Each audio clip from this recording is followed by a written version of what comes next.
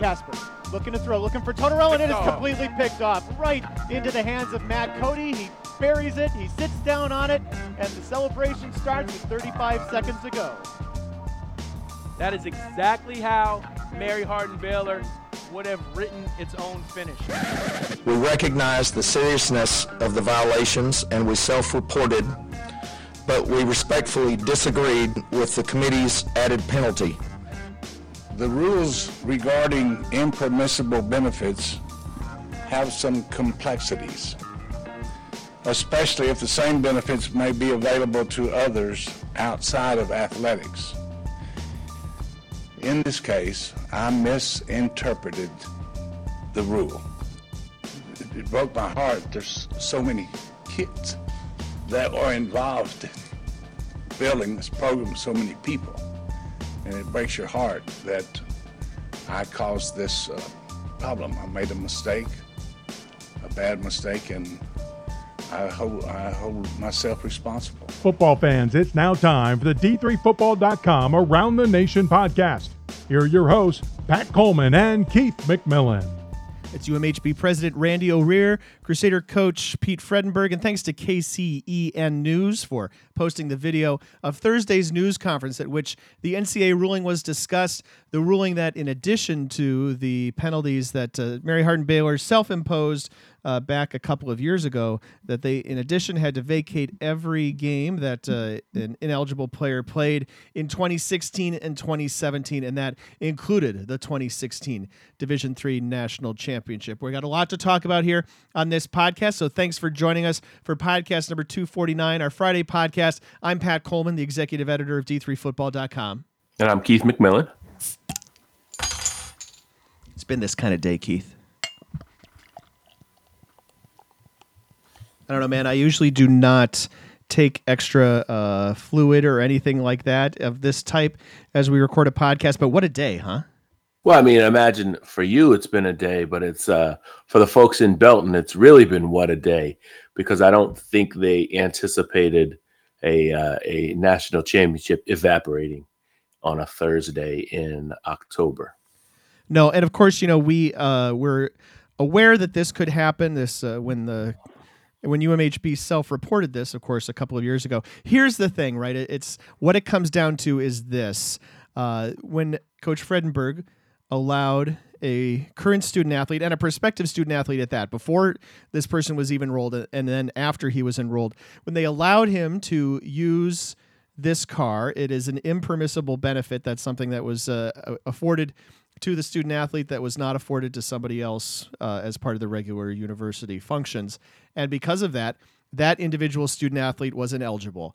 And then following from that, whenever someone's ineligible, that means that any game that they played in has to be vacated. And that just so happens to include, the things that resulted in the 2016 Division III Football National Championship. We can discuss and debate, and I'm sure people will continue to discuss and debate whether the punishment is appropriate.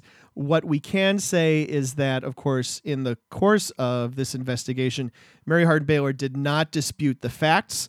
That was part of what's called this, this process, basically, where neither the NCAA nor the school disputes the facts, and that allows them to go straight to this part where they come up with the sanctions, and the sanctions, of course, are not pretty and they're not popular in certain parts of the Division III landscape.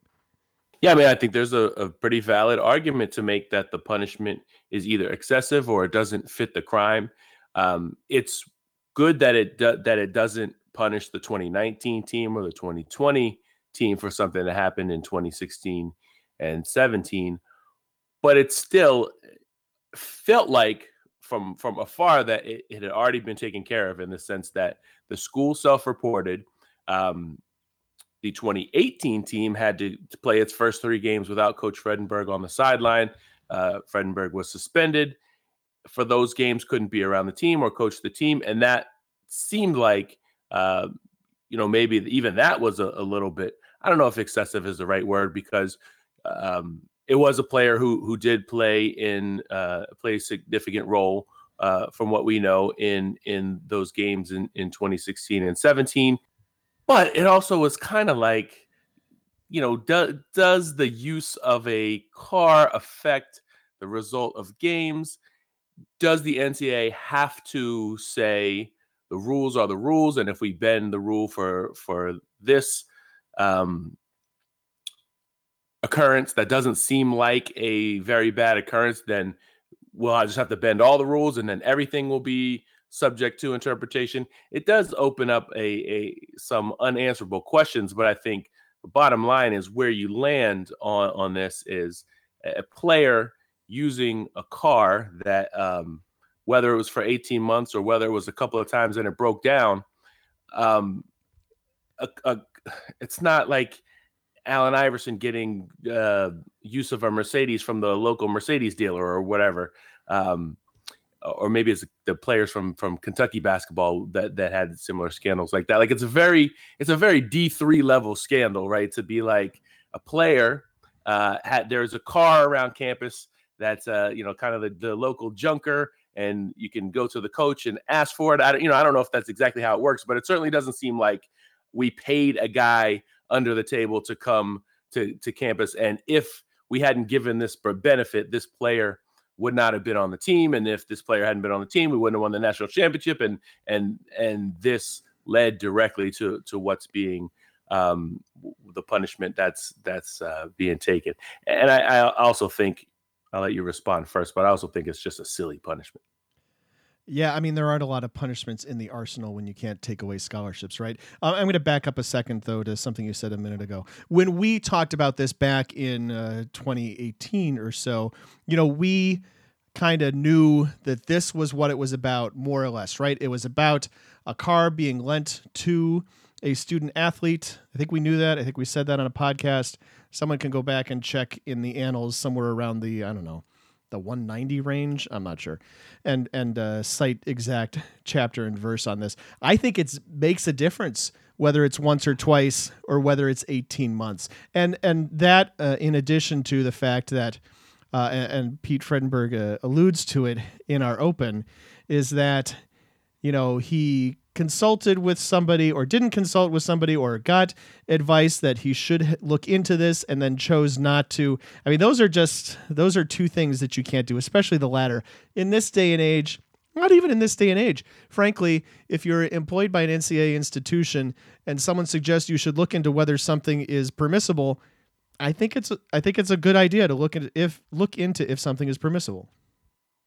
Well, I also think it's relevant to that Mary Hardin-Baylor cooperated, that they self-reported the violation, whether they were going to get discovered anyway, or whether somebody went to the NCAA and revealed this, and then once confronted with it, Mary Hardin-Baylor then decided to self-report it. The circumstances of them self-reporting is not necessarily as important as one, they're cooperating throughout the process and thinking that by cooperating they may be able to get ahead of it and limit the penalty. Certainly that doesn't seem to be the outcome. And I also think there's an effect on what that says for cooperation in the future when you find that you have a violation, say if it's another school, and it doesn't have to be a national championship caliber program, but when they find a violation, what's the benefit for them to self-report, to cooperate, right, if you feel like you'd almost rather take your chances and try to not get caught because the punishment is going to be excessive if you do self-report and try to correct it yourself. I think that has to be, whether intended or not, I think that's going to be one of the takeaways for Division III teams and coaches, is that, wow, the hammer is going to come down here, and maybe obviously the goal is to just not have violations to begin with, but if you do, and they're seemingly small things or medium level things, you may be inclined to just try to get away with it and sweep them under the rug because cooperating, that there's no benefit to that. It looks like. Right. There is one other instance in the course of the past couple of years where a championship was vacated by a Division III team. And if you follow our websites closely, you'll know that's the Thomas More women's basketball team, which vacated a national title as well. It was impermissible benefits provided to a student athlete, Sydney Moss, who ended up being multiple-time D3Hoops.com Player of the Year and definitely the star of that team. But with Thomas More, it was not self-reported. And with Thomas More, they had a previous violation. So this was a repeat offense. Neither of those things are the case here. And so, one of the things, of course, we have not mentioned specifically in the course of this podcast, but is in the headline on D3Football.com, is that Mary Hardin-Baylor is appealing this. And you kind of heard President Randy O'Rear reference that in the open. But I think that if something like this comes back, if it gets overturned on appeal, it will probably be because of those things where, because for Thomas More, this exact same thing happened and it's about the same amount of extra benefit, about $5,000, give or take, of extra benefit. But Thomas More did not self-report where Mary Hardin-Baylor did. And Thomas More had a previous infraction on its record where Mary Hardin-Baylor does not. And so for them to have, the exact same punishment does seem on its face to not be particularly equitable. And whether or not it gets repealed, if it does down the line, it kind of seems like today the damage has been done. This is the type of thing that spreads beyond just folks who listen to our podcast and visit our website. You had people talking about it on Twitter and making the 2006 Subaru jokes across the spectrum. Even somebody retweeting, I think it was the college football Reddit account, where they said, this 2006 Subaru has an $1,800 Kelley Blue Book value. And so this is this is all it takes, $1,800 to get a title vacated. I think vacating wins and titles, things that clearly happened in the past, essentially rewriting history, is a silly punishment anyway, because nobody on Mary Hardin-Baylor from that year is giving back their rings or their experiences. No, UW Oshkosh doesn't get to celebrate the championship. And even if, retroactively they went and said they were the champions, which I suppose they could do. Well, they'd be wrong to do so, but go on.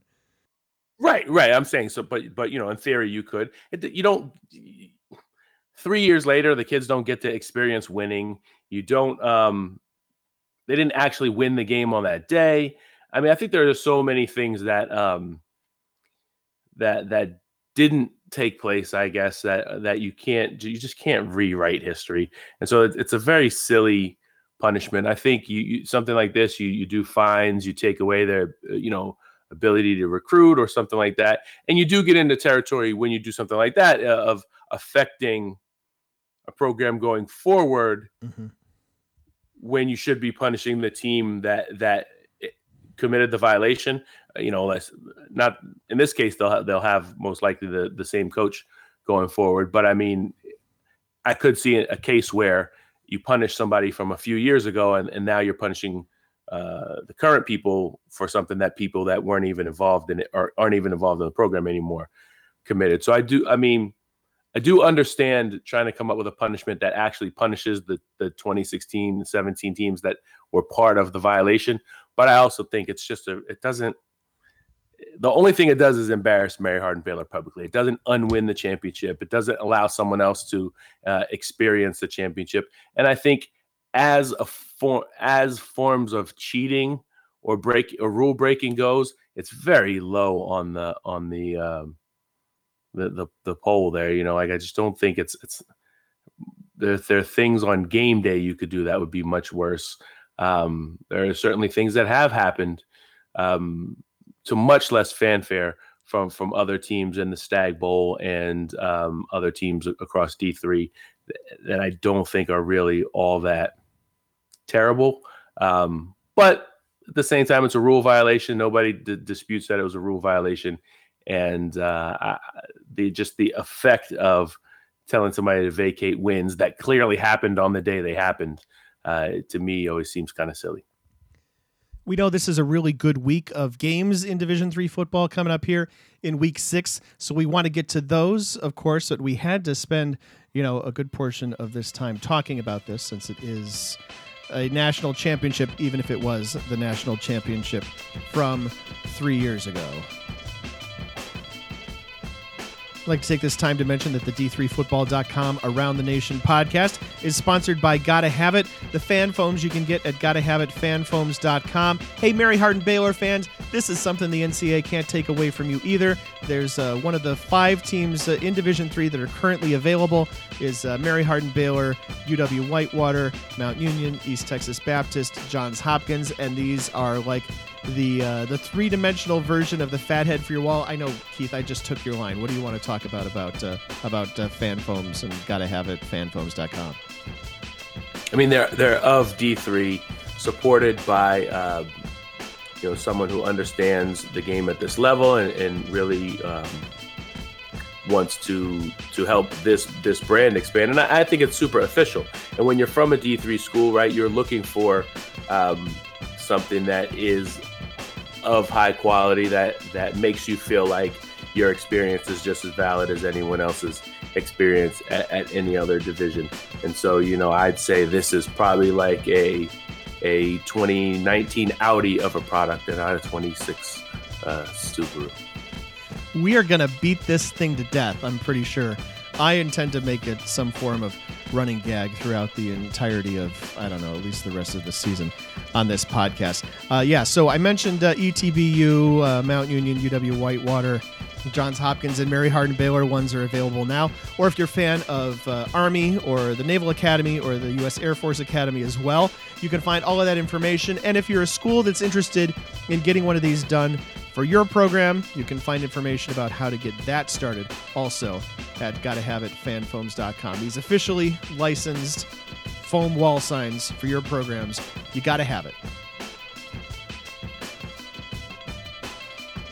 Our guest on this edition of the D3Football.com Around the Nation podcast is Wheaton head coach Mike Swider. Swider in his 24th year as head coach of the Thunder, multiple trips to the national quarterfinals and a berth in the national semifinals in 2008. Also, of course, coming off of a big win in the Little Brass Bell game against North Central back on Saturday. Coach, I appreciate your time and thanks for joining us on this edition. You bet, Pat. Great to be with you. I want to start off at the top by mentioning something that I know you're not necessarily all that interested in talking about, but recently surpassed the 200-win plateau. There are 9 active coaches in Division III that are at that level, and 3 of them are in the CCIW kind of coaching fraternity. What's it like being part of that group and then coaching with and/or against these guys on a week-in and week-out basis?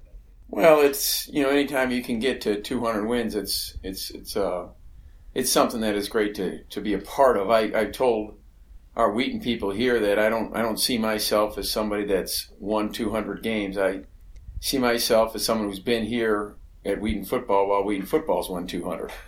Yeah, I'm just sort of the guardian of the program while it's Wheaton football has made that milestone or achieved that milestone. It's never done by one guy, but I understand the question quite well. And when it comes to the other coaches, it really is. The CCIW historically is just an awesome conference. I've been involved 35 years in it now, obviously, and 24 as a head coach. And there have been some great coaches, obviously, dating way back to Art Keller when I played. That was back in the early 70s when I was playing at Wheaton. And then, of course, you had the run with Bob Reed and of course, Norm and the Thorns and then the guy there at Elmhurst had not a long run, but was pretty stout run too. So, you're mentioned in the same breath. It really is an honor. What's it like being, the guy, you come back to your alma mater, and obviously you, like you said, you've been back for 35 years and you've been the head coach for 24 of them. But there's a lot of people at the Division III football level as head coaches who have kind of become a D3 lifer, have been at their alma mater and have stayed for a long time. Did you anticipate when you came back that this was going to be something you were going to continue to do multiple decades later? Well, initially I don't think you do, but as time wore on, it was something I could see because it was. I always say this: you wanna find a place where you can be the husband and father that you really want to be. I say to our players all the time that worst thing you do is pick a job and then cram your idea of husband and father into it. The best thing you can do is decide the type of husband, father, family man that you want to be, and then find an environment where you can be that person. And Wheaton is a place I can really do that. Obviously, I played here. I say this all the time. I've spent almost 40 years of my life associated with Wheaton, 4 as a player and 35 as a coach, and I've associated with it for 8 or 9 years as a parent. And, I coached both my sons here. Yeah. And so I've seen Wheaton through the lens of a player. I've seen it through the lens of a coach, and I've seen it through the lens of a dad. And it's a special place. It really is. And the longer I was here, the more I realized how special it was. I experienced it, and then I came back to coach, and I thought, wow, I'd love to be able to coach my kids here and put down roots and be a husband and a father in this community. And it's been a blessing to me, and I've never regretted a minute of it. Division III seems kind of uniquely able to lend itself to that kind of work-life balance to allow you to be a member of your family year-round.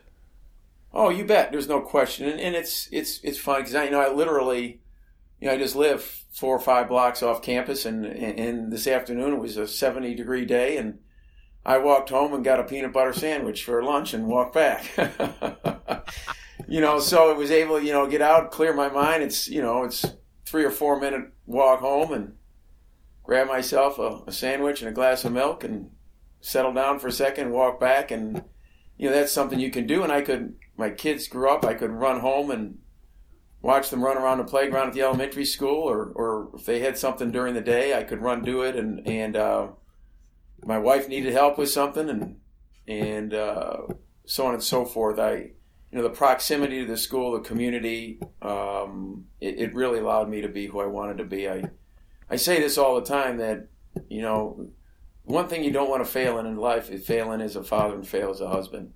And I can fail as a coach and I can still live with that, but I didn't want to fail as a father and a husband. And Wheaton allowed me to be a good one. I don't know if I've been a great one, but I've been a good one, I think. Let me dive into football specifically for a little bit.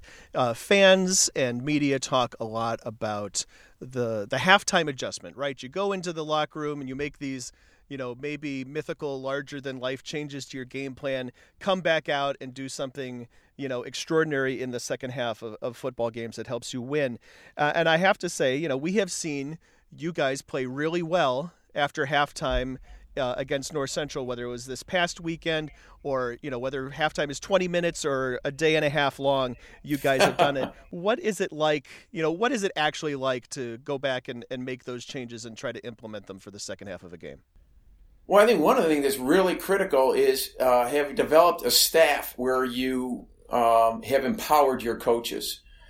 If you are limited just to your insight or the insight of 1 or 2 people, you really can't make good decisions. 1 or 2 people can't. But if you empower your coaches throughout the week and throughout the year, regardless where they fall on the hierarchy of your coaching staff, and you give them authority and you give them some autonomy, and then all of a sudden a crunch time like halftime when you got 5 or 6 minutes to meet as a staff before you address your team, nobody's muted. And everybody realizes if I say something and I'm not going to get shut up, I'm going to get listened to. Mm-hmm. And so I really believe that our greatest strength is our coaches and the confidence that they have that they're going to be heard and that their ideas are legitimate. And so literally I just go around and I say, listen, what are your thoughts? What are your thoughts? What are your thoughts? And I think when you do that and you don't just limit it to, the head coach or 2 coordinators, I think sometimes some of the coaches that on a hierarchy might be a little lower, they're seeing things that are really, really important. And if they feel confident that they're going to be heard, if they feel confident that their word is of value, they're going to say it, and they're going to say it boldly, and they're going to say it knowing that, this might help us. And I can tell you in all my time here that there have been many times that even young coaches have said things, and I might be 30 years older than they are, and they'll say something. I go, you know what? It makes sense. Yeah. It really does. And I think that probably is the best answer to your question, that our halftime adjustments aren't mine or maybe a coordinator. They're a group of men who we've solicited their response and then come to a conclusion. How do you maintain the intensity of a rivalry week like this past week against North Central? Because you guys have done great against North Central, for the last 4 times out and, multiple times before that, but haven't always been able to finish the run. And I know it's a tough conference and all that, but how do you then kind of get the guys to maintain that type of intensity for the rest of the regular season? Well, that's a great question, and it's a difficult one sometimes to do. You're right, because so much energy and emotion is put into that particular game because, for a lot of years, that game is determined not only the bell, but it's determined a conference title and potentially a playoff berth. But you put so much energy into that, and then all of a sudden, you get the bell and then you sort of take a little bit of a breath. And what you got to really try to do, this is the conversation I had with our team Monday, was, okay, that was fun. It really was. It was a homecoming day. It was a national, 2 nationally ranked teams. It was a D3 game of the week on multiple levels and yada, yada, yada. I said, but you know what? Now we're playing for a conference championship. And we're playing to win a conference trophy. And so you got to sort of say, okay, I got to get off that, that route, that track, and go, okay, I got to get on this track now, and I got to head down this path, and I got to beat down this path for a conference title, and literally tell your players that, there's 6 guys left, and you got to beat them, and you got to forget about the bell and forget about North Central, and you can enjoy that, when you're an old man someday. But this is what we've got to do now, and we this year really made a point to do that, because you're right. We've gotten that bell, but have really struggled, in other games following that. Yeah. You guys lost Spencer Peterson on Saturday, Yeah. It looks like for quite some time. First off, I have to ask, did Mike Schauer give you any trouble because you broke his power forward?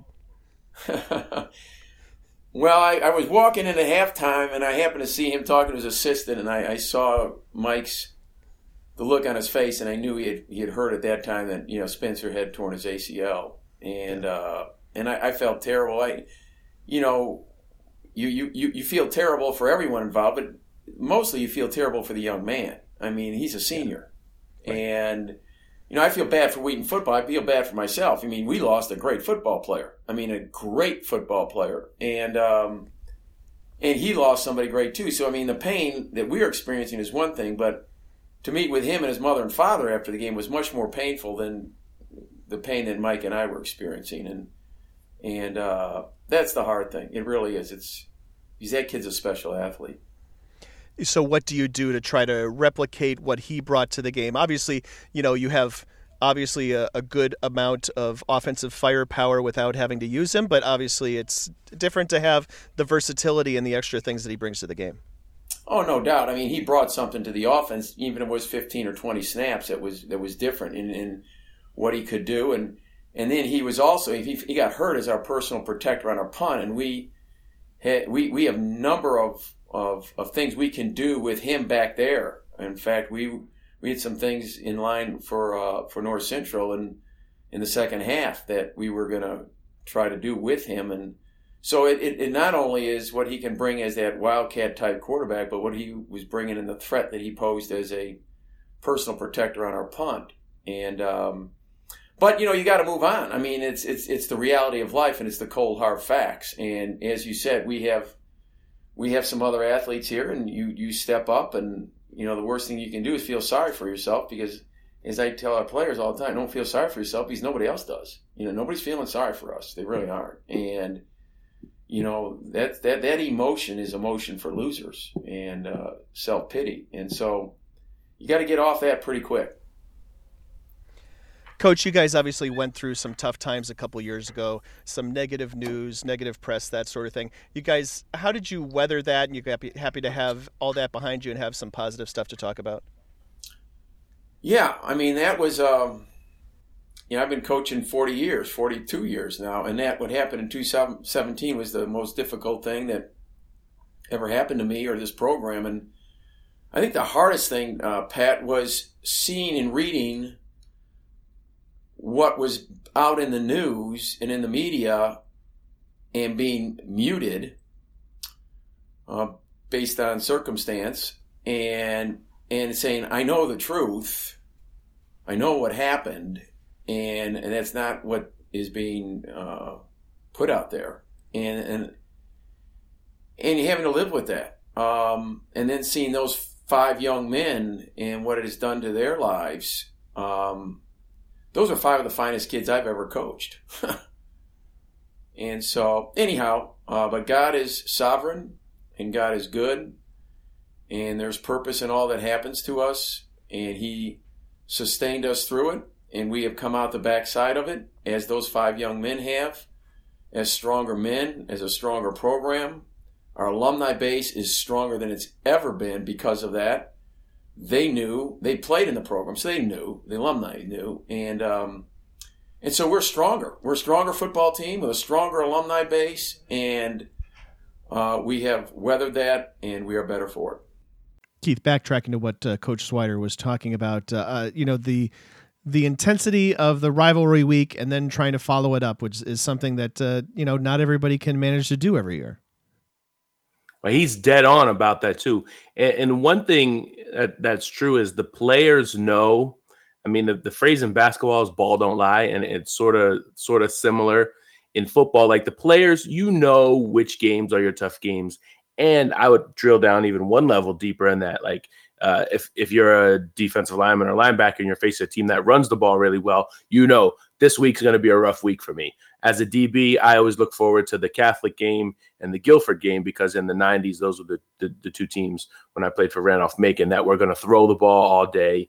We weren't even going to huddle up on defense against Catholic. We were just going to call out defenses through hand signs. It was, you just knew that was going to be an intense game. And then the next week you play someone else and you're like, it's not going to be the same level of game for you. So I think teams know that. Like as players, it's hard to artificially get yourself up for the game. Every week is not the little brass bell game. But when you're on top, and this is what Mount Union and UW Whitewater and Mary Hardin Baylor have mastered, that very few programs can master, is once you're on top, everybody's, in theory, going to give you your best shot. And so the first thing you do is, this week is just as serious as last week. We're going to treat this week like it's the national championship or the conference title game or whatever.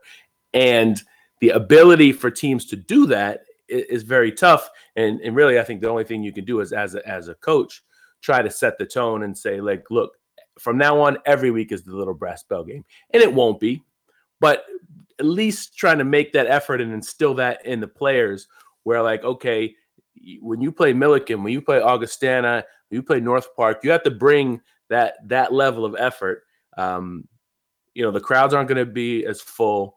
As a player, hey, I'm not facing a top 10 team on the other side, but you have to practice from Sunday or Monday when you're just doing your preparation, when you go back in the weight room, recovery, all that. You have to start from there and take this week seriously, because if you dog it through the week and you get to Thursday and then try to ramp it up, you're already really well behind schedule. I remember one occurrence playing for Macon where a coach, the defensive coach, he just brought the defense out. We were playing Bridgewater. Bridgewater was bottom of the conference at the time. And he let us do, the person in the back has to sprint to the front. So we'd run around the perimeter of the field, and the person in the back has to sprint for the front. And he let us do that for 15 minutes, and he had a conversation with some other person standing in the middle of the field, didn't pay us one bit of mind. But the point was to wear us out a little bit and say, all right, now it's the start of a week. We're not dogging it for Bridgewater week. Like, this is serious. And I think Coach Swider probably has a better method than that, but to talk to them and tell them from jump, now that you're on top, every week is Little Brass Bell week. And like I said, it won't feel the same. The players know it's not a top 10 team they're facing, but they have to take that preparation seriously so they can bring it to game day, because you can't just manufacture it on game day. You can't manufacture it in the third quarter when you realize, oh man, it's a 21-14 game, and maybe we should have practiced harder on Tuesday. You really do have to bring it from jump.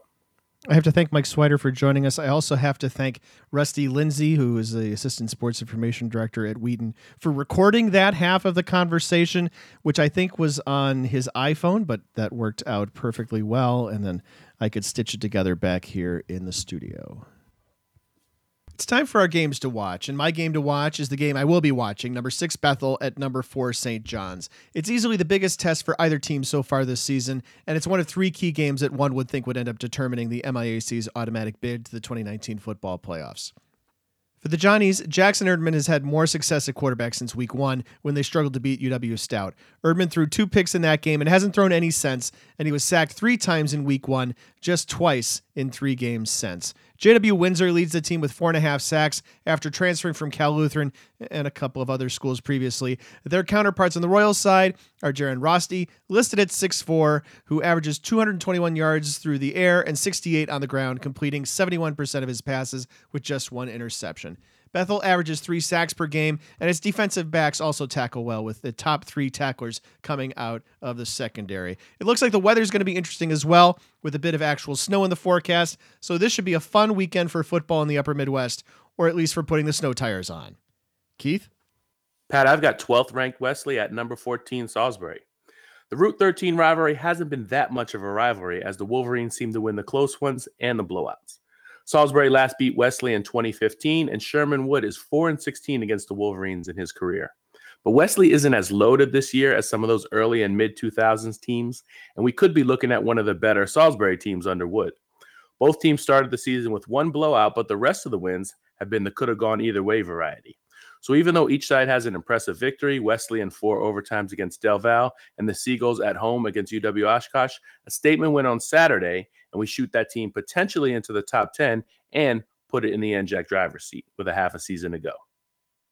Now let's send it over to Adam Turr. In another battle of unbeatens, Hendricks travels to Barry for a Southern Athletic Association showdown. The Warriors' Week 2 non-conference win over Texas Lutheran looks even more impressive after the Bulldogs took down then 6th-ranked Hardin-Simmons in Week 5. Even better than a transitive victory over a top 10 team? Knocking off a top 10 opponent directly. That opportunity presents itself in Week 6 when the Warriors face the Vikings. Barry has never been ranked this high, currently slotting in at number 8 in the country.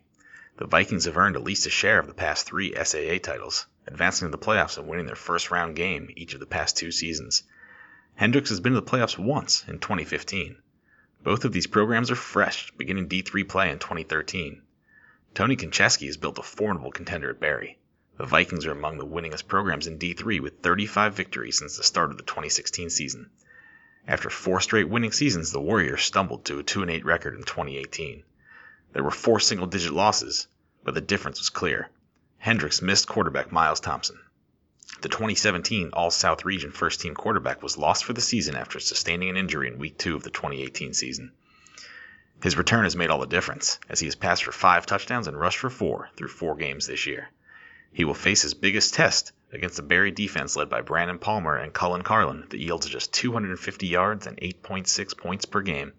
The winner will be the only remaining unbeaten in the SAA at the season's midpoint. Thanks, Adam. And now over to Greg Thomas. It's go time in the SCIAC as 15th-ranked Redlands visits Chapman on Saturday. Redlands and Chapman made headlines in Week 3 with nearly simultaneous upsets of ranked Northwest Conference opponents Linfield and Whitworth, and we didn't have to wait long for the 2 SCIAC frontrunners to collide. Regular podcast listeners will already know that Redlands runs a pretty diverse spread offense piloted expertly by senior quarterback Nathan Martinez. Martinez leads the SCIAC in passing touchdowns and rarely makes a bad play in this offense, despite the amount of freedom he seems to have with respect to his own run-pass options. We know about the rushing duo of Mason Carvalho and Kai Thompson, and those two continue to share running back duties. But who is Martinez throwing to? He's throwing to just about everybody. His leading target is tight end Blake Roy, but Roy only has 12 receptions on the year. 10 Bulldog players have at least 6 catches in one of the more equal pass distributions you'll ever see. We've paid a lot of attention to the Redlands offense, but Chapman's offense has been just as good. The Panthers run for over 300 yards per game, top 5 nationally, and they're also doing it with a multi-pronged approach. Freshman running backs Isaiah Woods and Marco Reyes lead the team in rushing, with quarterback Johnston McIntyre right behind them. This top 5 rushing offense will get a significant test against Redlands' second-ranked rush defense, a unit that is allowing just 26.5 yards per game on the ground. Chapman will also give Redlands multiple looks at quarterback. McIntyre is obviously the Chapman running threat from the quarterback position, but he does share time pretty equally with Reed Vettel. Vettel is Chapman's pocket passer. Look for Chapman to loosen up that Redlands front seven with the different look that Vettel brings to the offense. Both offenses are very good, and so are both of these defenses. Not to be overlooked, Chapman's rush defense is only surrendering 42.7 yards per game on the ground. And for as much attention as Redlands' pass rush gets, Chapman is just as fierce, as the Panthers have outsacked Redlands 14-10 despite having played one less game. Chapman's defensive line and linebackers have been just as good, if not better, than their Redlands counterparts at harassing opposing quarterbacks. If there is a big difference between these two defensive units, it is that Redlands has been more adept at taking the ball away. The Bulldogs have 14 turnovers already this season, and they do it by applying maximum pressure and forcing mistakes. Whether it's down and distance or time and score, Redlands has been great at putting opponents into passing downs and then pinning their ears back and forcing quarterbacks to make bad throws. Chapman being able to stay on schedule with the run game and heal that Bulldog pass rush a little bit is going to be a big key to this game. Given Week 3's results, it isn't too early now to say that this game is going to have significant West Region implications. The winner is in control not just for the SCIAC Championship, but for the inevitable West Coast Round 1 game in the NCAA tournament. It should be a fantastic, high-stakes game late and under the lights in Orange. And we'll finish it up with Frank Rossi. From In the Huddle and D3Football.com, I'm Frank Rossi. The 2019 season for the Misericordia Cougars and the Widener Pride has been a story of ups and downs, but for the Cougars lately, it's been mainly ups at the last minute. Yet, is the 4-overtime win over Lebanon Valley 2 weeks ago and is the last-minute win last week against Kings anything unusual for Misericordia? No, since the Cougars won 4 one-possession conference games in 2018. Widener, on the other hand, is looking to bounce back from a 26-point loss last week against Stevenson in an attempt to stay alive in the MAC conference race. With Sean McGahee averaging over 338 yards per game passing, and with him passing for 14 touchdowns against 5 interceptions, the Pride's air attack might be able to place enough distance between their team and the Cougars to prevent end-of-game heroics by Misericordia again. The magician has been Misericordia quarterback Brady Williams, whose statistics aren't overwhelming with him averaging 235 yards per game in the air and passing for 7 touchdowns. But Williams has engineered several late comebacks in his Misericordia career that have made this 70-year-old program a MAC competitor over the last 2 years after just 5 wins in the team's first 6 seasons. It seems peculiar that the Cougars have been outgamed this season by an average of 43 yards per game, and yet the team is 2-0 in the MAC and 2-1 overall. The Cougars, though, will need to find a way to nullify McGahee's favorite target, James Gillespie, who returned from injury this season and who has averaged a staggering 153 receiving yards per game. He's caught 9 of McGahee's 14 touchdowns this season after forming a healthy rapport with first-year head coach Mike Berniak during the offseason. The game is an important one, especially as Misericordia does not face Delaware Valley this season in the conference's round robin. That gives the Cougars a real chance to win at least a share of the MAC crown if they can run the rest of the MAC gauntlet, starting with a Widener Pride team that is in need of a big win. Kickoff at Widener Saturday is at 1 p.m. Eastern Time. Now back to 2 guys who would never let me borrow their car, even a 2006 Subaru, Pat and Keith. All right, it's time for On the Spot, and Keith, your time to put me on the spot first. Well, as you know, On the Spot is when we challenge each other to make our weekly picks or come up with some insights without having any prior knowledge of what the other person is going to ask. Generally is pretty entertaining. I'll give you an option off top. Do you want to play the Roy G. Biv version or do you want to play Taste the Rainbow? I want to play Taste the Rainbow. All right. I need you to give me winners in all the colors of the rainbow. So that's red, orange, yellow, green, purple, blue, and I'll give you one neutral.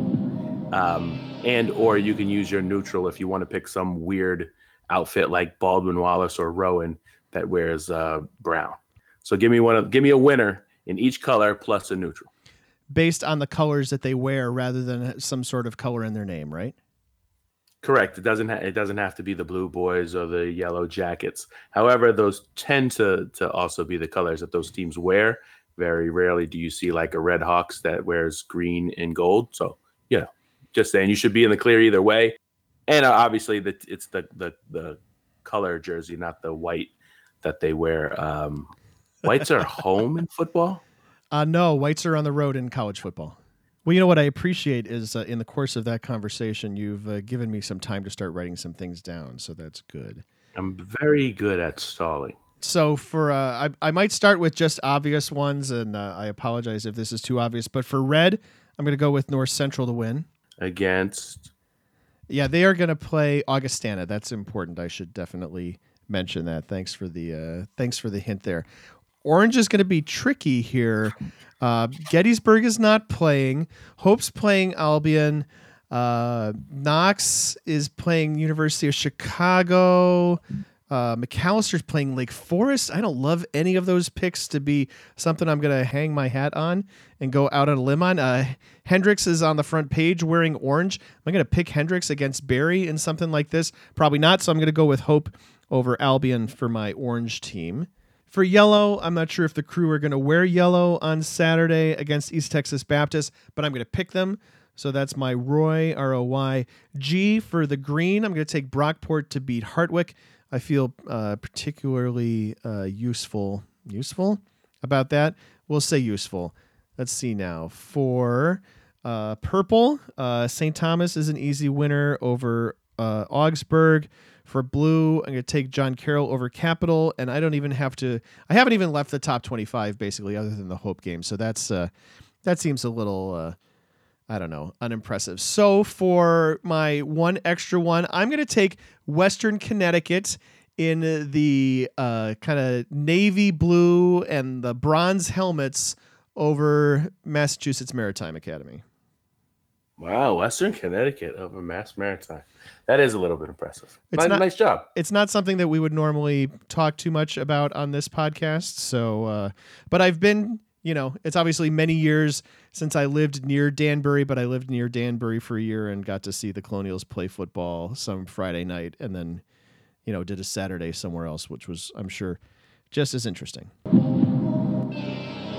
All right, Keith, I told you that Subaru was going to come back in this podcast, and I need you to pick out winners of games that will spell the word Subaru. Now, I'm going to say that doesn't mean that you have to pick 6 separate winners, one with S, one with U, etc., etc. Like if you wanted to pick Susquehanna and pick out an SU at that point, you could knock off 2 of the letters with one pick. I say Susquehanna because the entire Centennial Conference is on bye this week, so you're not likely to be picking them.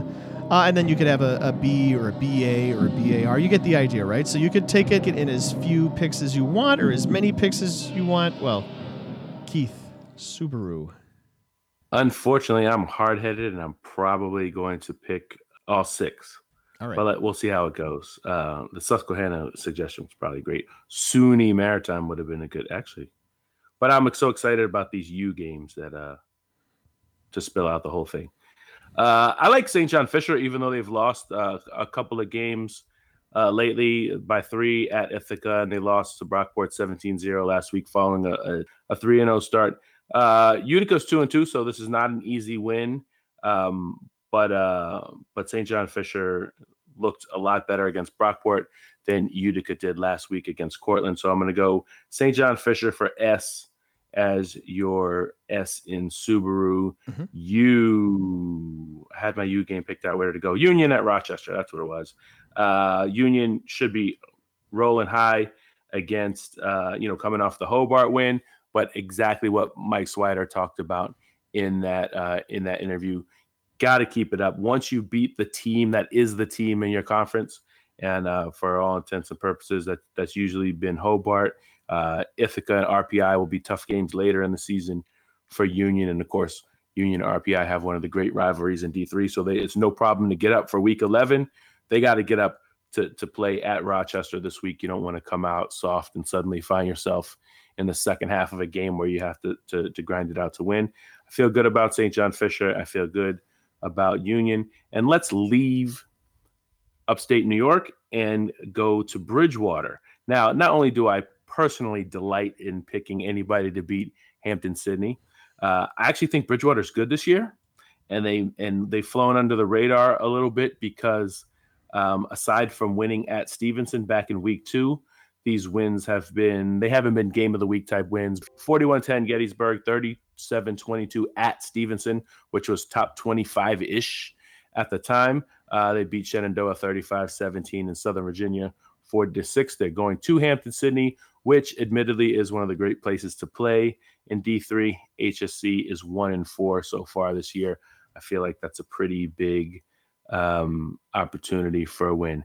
Now I need a Aru. I wish we had a Arusa Pacific and I could just wrap this segment up quickly. Aruba, but Jamaica. We do not have that. The MIAA is usually a good place to go for some A schools, but I actually I'm going to go down south. Austin, I think, could bounce back from its bad loss at Trinity this past week, and we didn't talk about that one much last week at all. They lost 52-35, but the week before, or the game before, is 2 weeks before, Austin beat Center, and so I think Austin potentially is a team we take seriously in the SAA this season. Millsaps, by the way, 4-1. They also beat Center by a similar score. Game is at Austin, so I'll go out on a limb and pick the team with the worst record to beat the team with the better record, although I think they have a fairly comparable result. How are you? Oh, I do like Redlands. Actually, that's probably a good one. Going back to the preseason, actually, I think I've mentioned this several times on the podcast that I wrote the SCIAC for the kickoff edition and got a chance to talk to some coaches out of that conference. And I think they all liked Pomona Pitzer's offense, and they've been a little disappointing. They liked Claremont Mudscripts, which was the reigning champion, and you tend to say nice things about the reigning champion in the preseason. But everybody had good things to say about Redlands, and especially that defensive line. And Chapman should be a pretty good matchup. I like Redlands in this, even on the road, and in the SCIAC, none of the road trips are even overnight trips, so they're fairly short trips. And I think that defensive line will make it tough for Chapman to move the ball. Chapman had a lot of success moving the ball against Whitworth in what their signature win has been so far this season. And I think that'll be there's so many good games this week. One more U. I'll let you pick UW schools since we got two U's here. Excuse me, Your Honor. Two youths. Well, the crazy thing is I don't particularly love any of those matchups, but I was looking at them. They are UW Stout at La Crosse. La Crosse needs to bounce back after that loss to Platteville last week. Oshkosh, Stevens Point, River Falls, and Eau Claire. Don't think that's all that exciting. I think you can pretty much guess who's going to win those. Platteville at Whitewater, though, will be a huge one. I will take Whitewater. I know that's not far out on a limb, but I think that score last week is a little misleading. It was 24-14 against UW Eau Claire. Eau Claire was pretty good defensively this season, especially in the win against St. Thomas. So to put up 24, not that unimpressive. Whitewater split carries, not quite equally, but fairly well. It was like 13-9 and 7 between Alex Pete, Jared Ware, and Ronnie Ponick. They all got carries, and Ware actually was the guy who got 7. Pete had 13. So they have a three-headed monster in the backfield. They got Zach Oles back, the quarterback. And offensively, they seem adequate. Defensively, they seem great.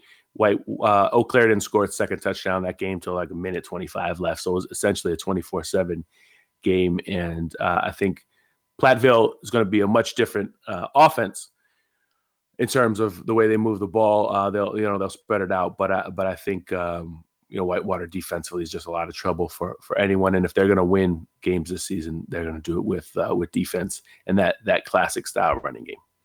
All right, I got one bonus pick for you before we go out the door. We spelled out Subaru. Now give me a game that's going to be decided by the score of 20-06. Oh, that's funny because I thought you were going to say 0-6, and I was going to look for a super low-scoring game. 20-6. So for the 20-6 game, I'll give you William Patterson at Christopher Newport.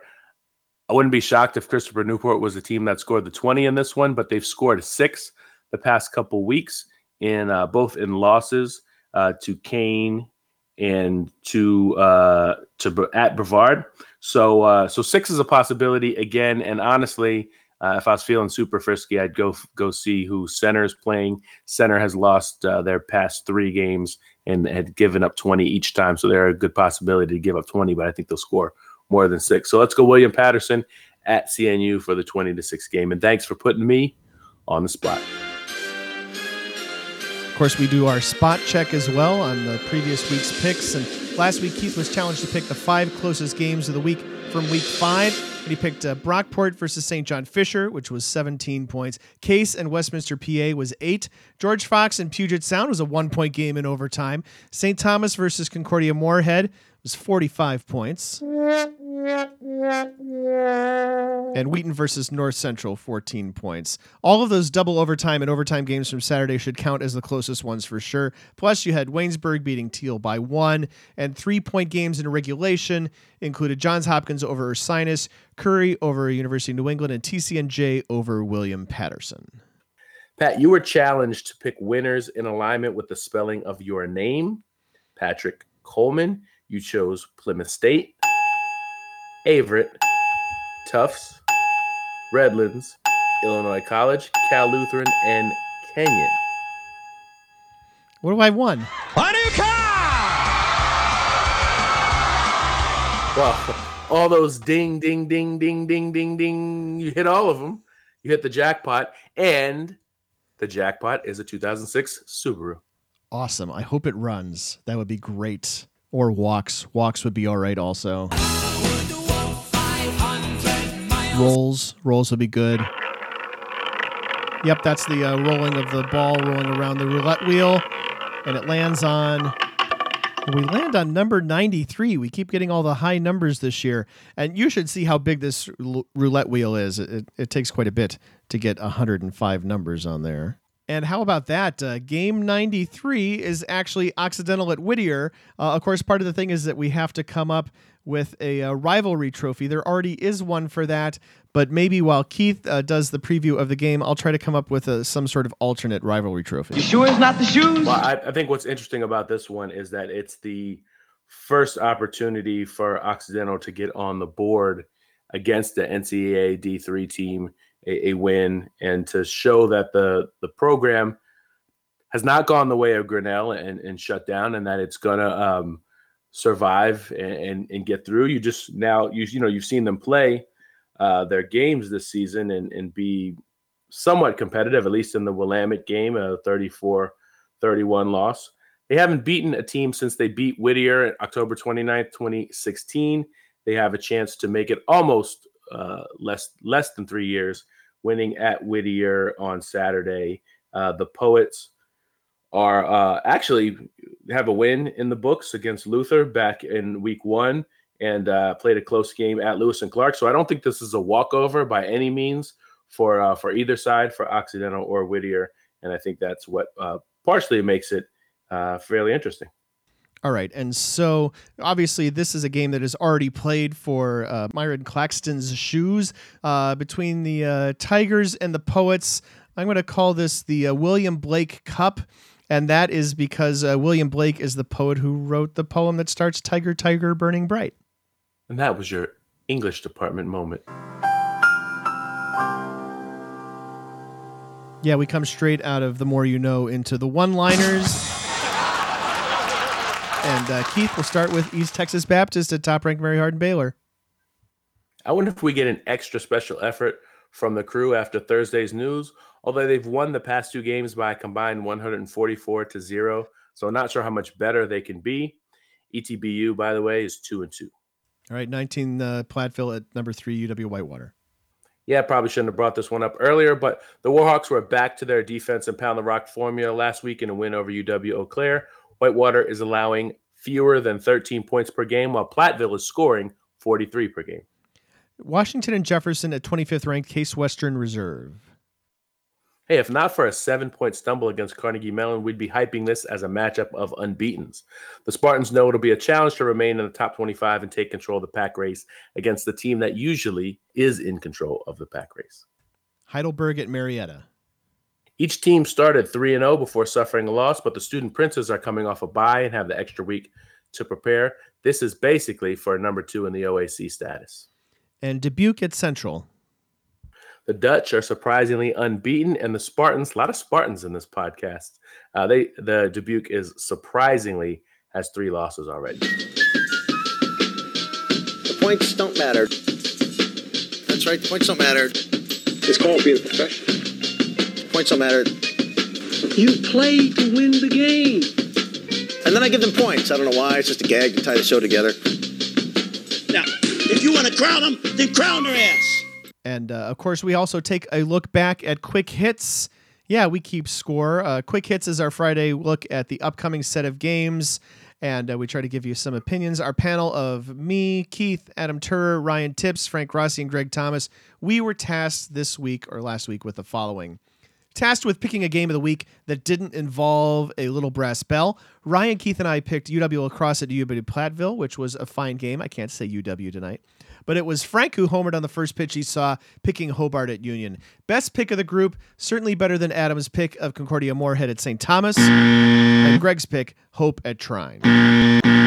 Picking a top 25 team to get upset was fairly easy, at least for four of us. Ryan and I picked Trine, while Adam and Frank took UW Lacrosse. All of those were better than Greg's pick of Rowan, which was not the upsetting team, but of course Wesley, and then Keith's pick of St. Thomas, which we've already addressed. Then about the little brass bell game, we were asked to pick North Central's offense or Wheaton's defense. Keith and I talked about this in pod number 248, but Keith picked Wheaton and was clearly the winner. And we don't usually talk about the game that nobody else is watching, but I have to give props to Adam for picking Carnegie Mellon at Grove City. That game went to double overtime. And then also, Keith, to you for picking Albright at FDU Florham, which was so nice we talked about it twice on Monday's podcast. Moving on with the Grinnell announcement that it was shutting down football for the fall, we asked which of the 6 remaining Pioneers would get a win last week. 3 of us picked Marietta, but special note for Greg, who took UW-Platteville, and not only got a Pioneers win, but an upset bonus. And finally, we were asked which unbeaten, unranked team would make the strongest case for top 25 votes last week. Adam and Frank took Union, Pat and Ryan took Cortland, and nobody else picked a team which won. See this week's Quick Hits on the website by noon on Friday. Back to pass, looking in the near corner for Knapp, and it's intercepted! Zahar at the goal line, returning it to the 30. And now we're up to our pick 6, where Keith tries to pick winners in 6 games in less time than it took Randall Knapp to throw an interception and Mike Zahar to return it 100 yards for a touchdown in Stag Bowl 31. We're starting with Mount St. Joseph at Manchester. Mount St. Joseph. Brevard at Methodist. Brevard. Curry at Husson. Ooh, can I go all road teams? Actually, I'll take Husson in this one. Gustavus Adolphus at Concordia Moorhead. Probably going to snow. Boy. Yeah, boy. After that, well, Concordia would tend to fare well in the snow, but after last week, you got to pick Gustavus. RPI at Hobart. Man, Hobart looked so good in week 1. RPI stumbled. That's actually hard.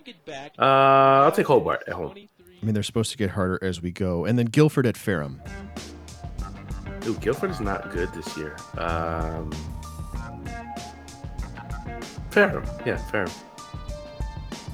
Guilford 1-4, 0-3 in the ODAC. Ferrum 1-3, 0-2. And that was the D3Football.com Around the Nation podcast, number 249, released on October 11th of 2019. Thanks for listening, and keep an eye on all the coverage we'll have on the website this weekend for Week 6 games. If you like our podcast, there's places you can rate it. I don't know if you knew that, but when you listen to your podcast through a specific podcast server, they like to have ratings of podcasts so people know whether it's good or not. We like to think it's pretty good. Hopefully you think it's pretty good. Give us a nice rating. We like that. You can also leave comments for us on the particular episode on the blog page, and we'll answer you or read you or whatever. You can reach us to talk more about Division III football on Twitter using the D3FB hashtag. I'm at D3Football, and Keith is at D3Keith. We have a message board devoted to Division III sports. Did you know? Join the conversation. Not all of it is about Mary Hardin Baylor this week, but you can do that by registering to post at D3boards.com. Also, you can follow D3Football.com on Facebook. The executive producer of the Around the Nation podcast is Pat Coleman. Production assistance provided by Dave McHugh and Rusty Lindsay. Our theme music and a lot of the other music used in this podcast is by DJ Mentos, whom you can find at djmentos.com. Additional audio this week from KCEN News. Thanks to our correspondents, Adam Turer, Greg Thomas, and Frank Rossi, plus our guest, Mike Swider, and sports information directors Rusty Lindsay and Brett Marhenka for their time and assistance on this edition of our show. And of course, thank you to the creator of Around the Nation on D3Football.com and my co-host, Keith McMillan. If people talk about this one going long a little bit, I mean, it was kind of a newsy week. We're only going to be about 5 minutes over the hour. And and all I can say is that I have had a particular Beatles song running through my head all afternoon. Can you tell me what it was? Yellow Submarine. That's a terrible guess. It's a kind of a terrible song. Hey too. Jude. Hey Jude. Hey Jude is a good song. It's not a good guess. This is it. My guitar gently weeps. While my walnut and bronze gently weeps. No, it's Drive My Car by the Beatles off Rubber Soul. Beep, beep, beep, beep, yeah! There'll be a time to look at all this stuff and to reflect, but now's not the time.